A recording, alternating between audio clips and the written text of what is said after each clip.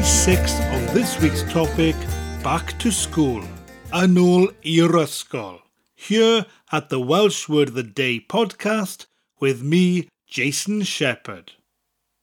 Well, today's word is one that a lot of students don't like hearing, and I don't blame them.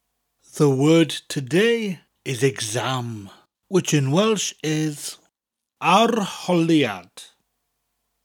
Arholiad. Let's break it up. Ar, holi, ad.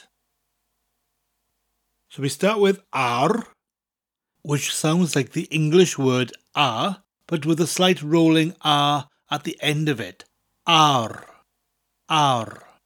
Followed by holi, which sounds like the plant or the name, holly.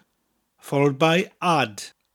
So the full word is arholiad. Arholiad.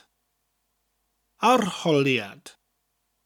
Before the podcast ends, I need to leave you with a sentence. A sentence that would normally make a lot of people nervous because the sentence is about sitting an exam tomorrow. Luckily, exams aren't for a few months yet. Mae Tom yn mynd I sefyll arholiad fory.